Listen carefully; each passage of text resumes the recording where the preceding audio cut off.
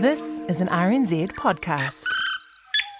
They say it takes a village to raise a child.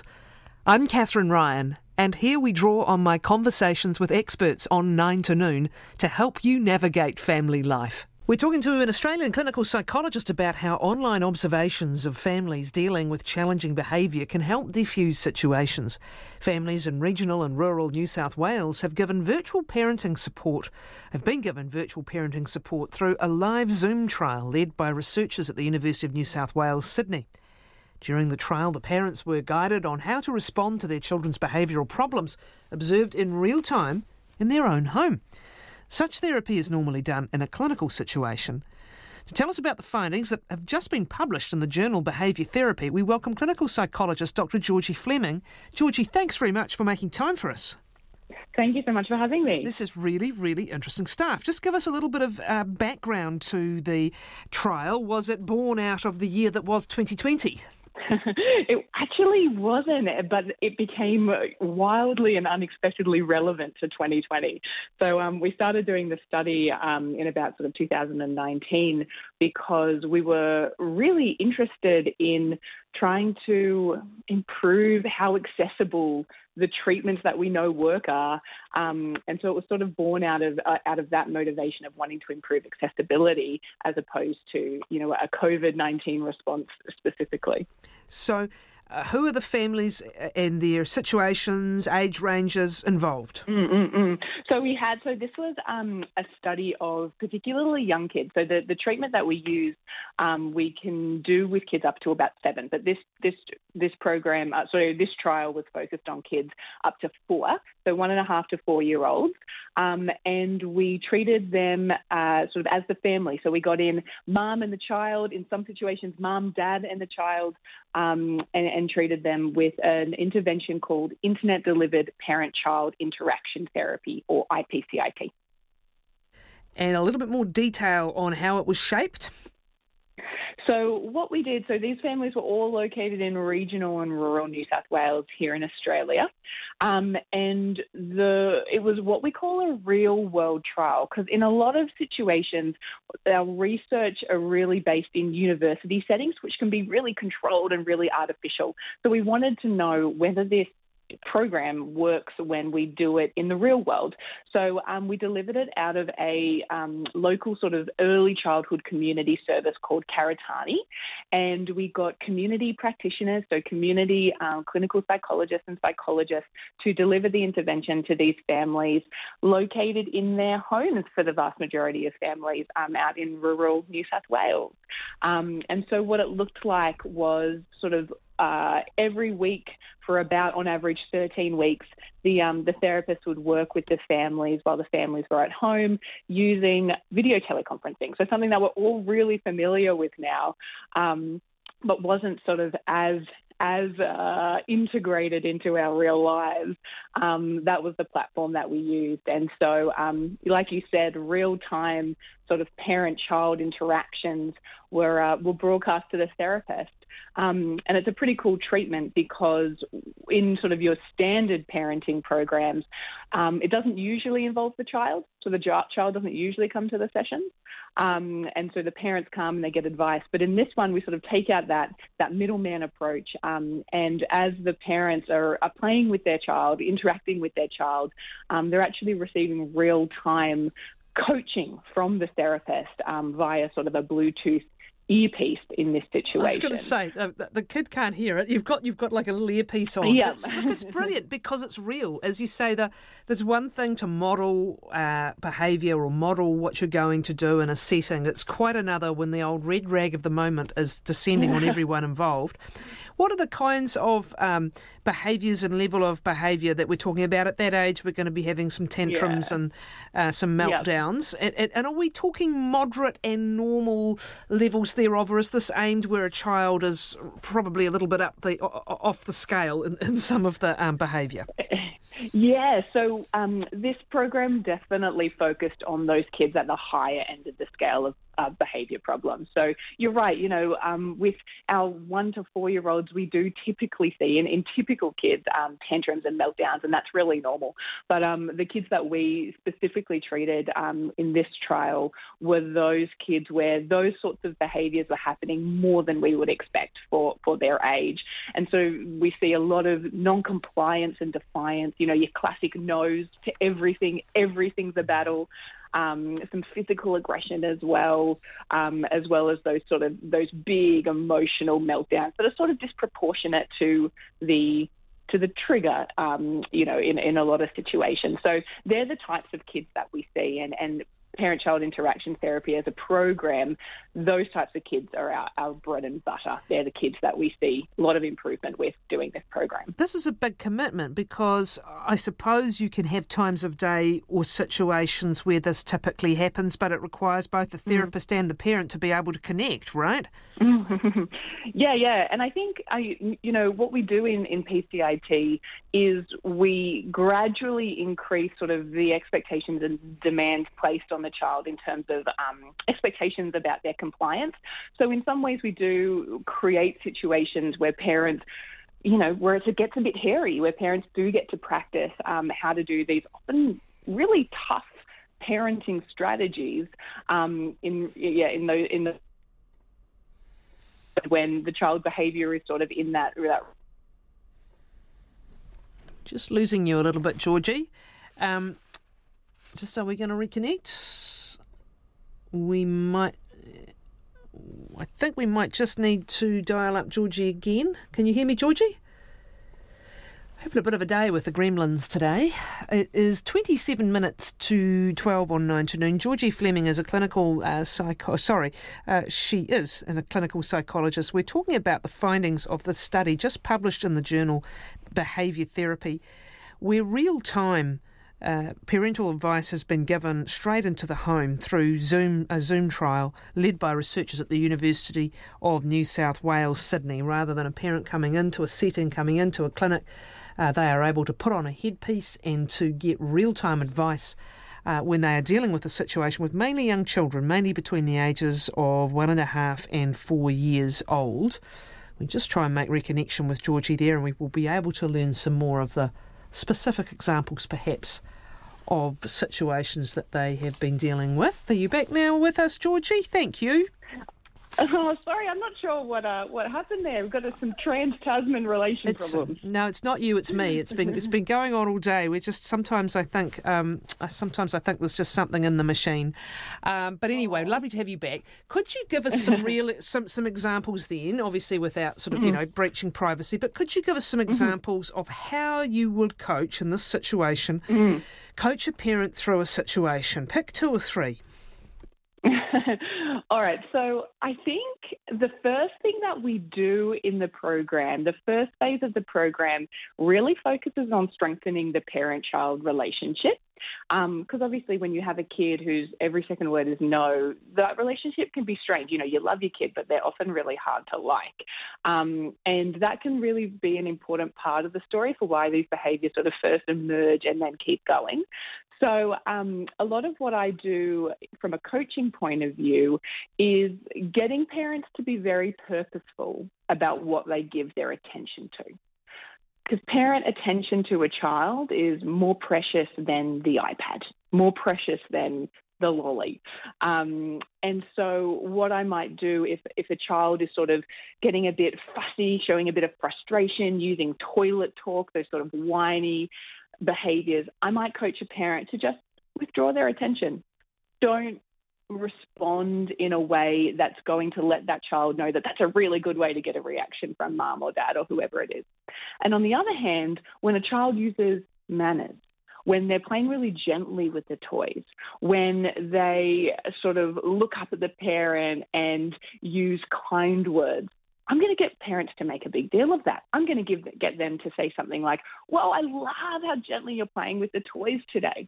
Because the idea is we give positive attention through praise and affection to the behaviours that we like, they're going to happen more.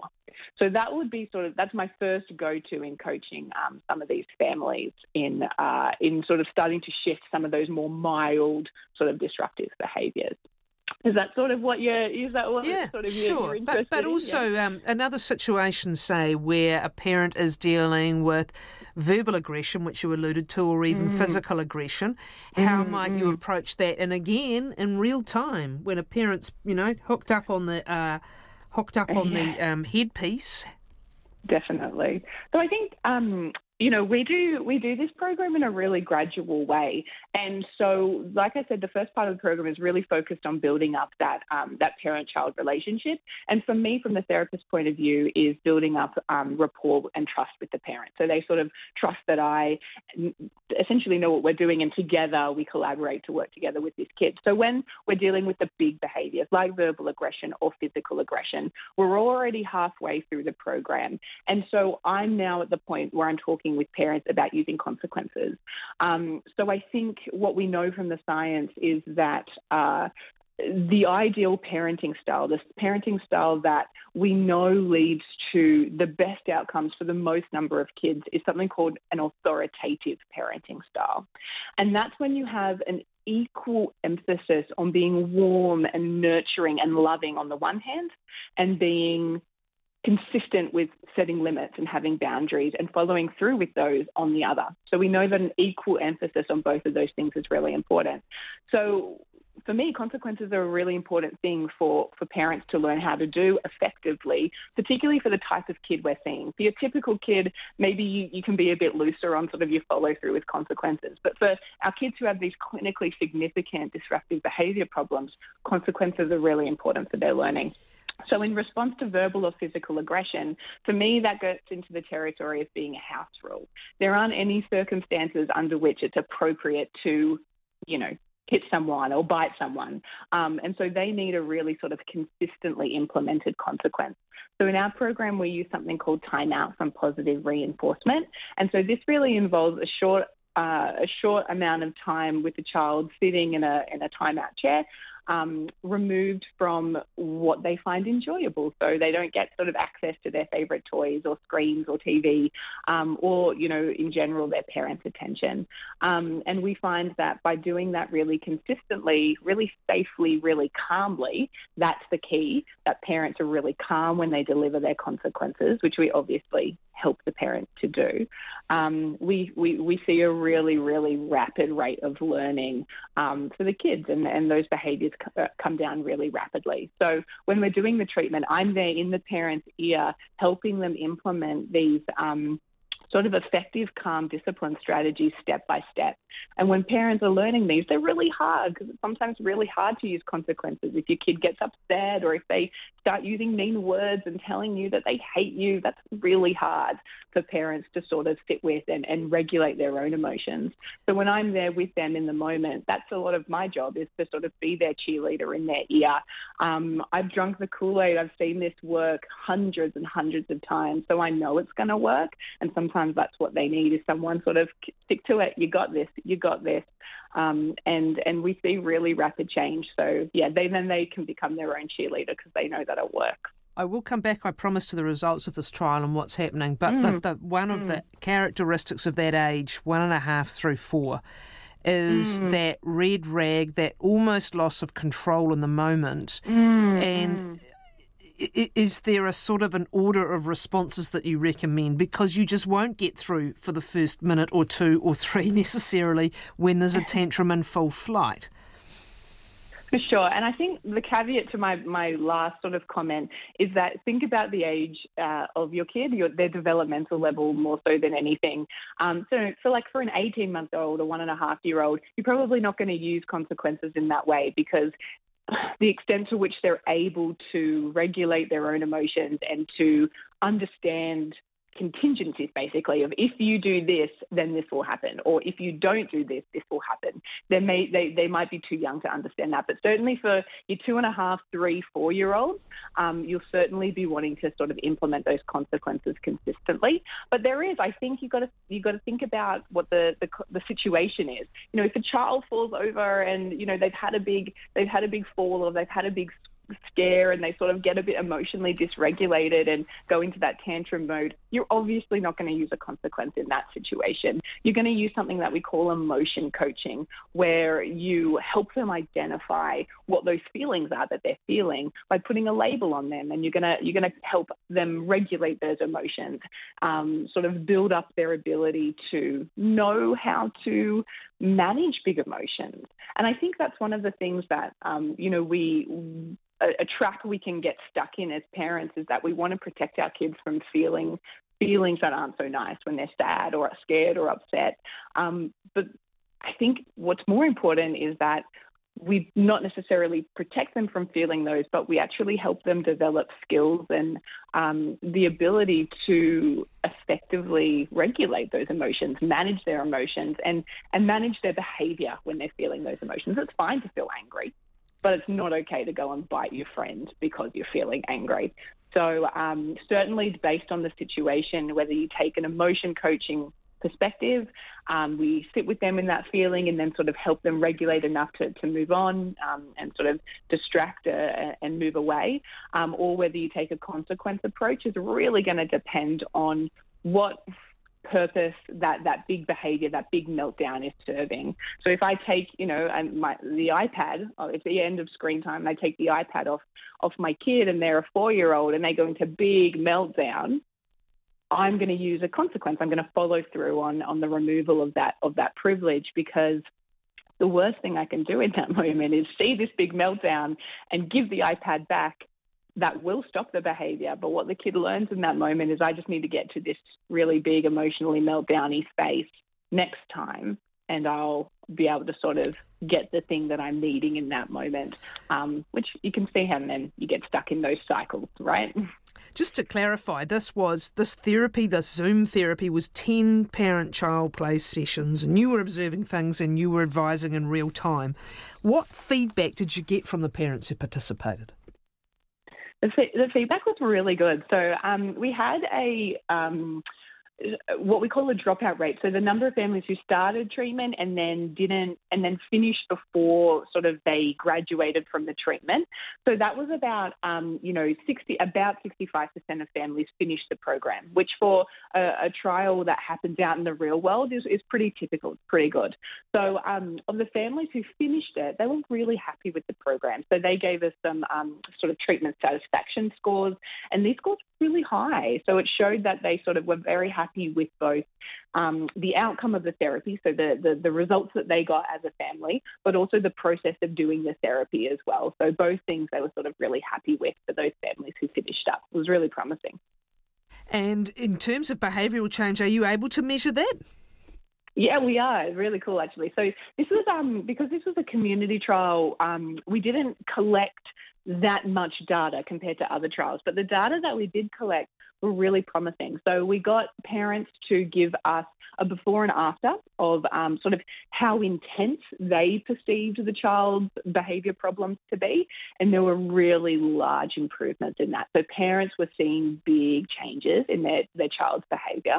But we also did some more objective, I guess, data collection, where we got the parent and the child in the room and we measured the types of skills or parenting behaviours that the parents were using, and we also measured how compliant the kids were to when their parents gave them an instruction, so told them something to do like clean up their toys or something like that. And what we saw was even using those more objective measures from pre-treatment to after treatment, we saw really lovely improvements. So parenting skills went up, so those positive parenting skills, so the praise and sort of using effective instructions, they went up.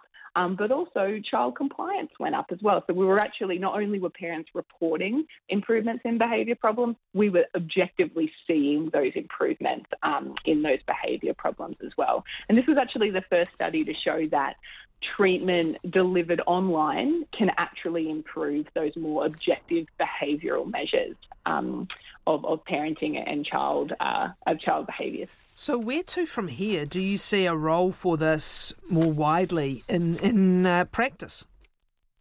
Oh, definitely. And I think if 2020 taught us anything, it's that there is 100% a role for this. Because when we all transitioned to, working from home, you couldn't go into the clinic to get psychological treatment anymore, including parenting treatment. So we all moved to telehealth here in Australia. In the US, they're still doing telehealth. I don't know what it's like over there in New Zealand. You all did really well with your lockdown. So I imagine you're probably back to normal face-to-face. But I don't think we're actually going anywhere. I think telehealth is here to stay because we all learned that it can work and it can actually have some benefits. So I think where to from here is we got to get it out there. So we've got to get it out into communities because who cares if we know that it works if people out in the community can't access it, basically. And so a big where to from me is to actually train the workforce. So here in Australia, we don't have that many therapists who can do this intervention. And it's one of the best we have. It's gold standard. So it's a disservice to the community that there aren't more practitioners who can offer it and do the treatment well. So that's my big where to from here is to train up a workforce who can actually deliver this intervention to families out in community. Thanks so much. It's an angel in your ear, really, isn't it? Thank you. Clinical psychologist Dr. Georgie Fleming, and the results of this work have just been published in the journal Behaviour Therapy.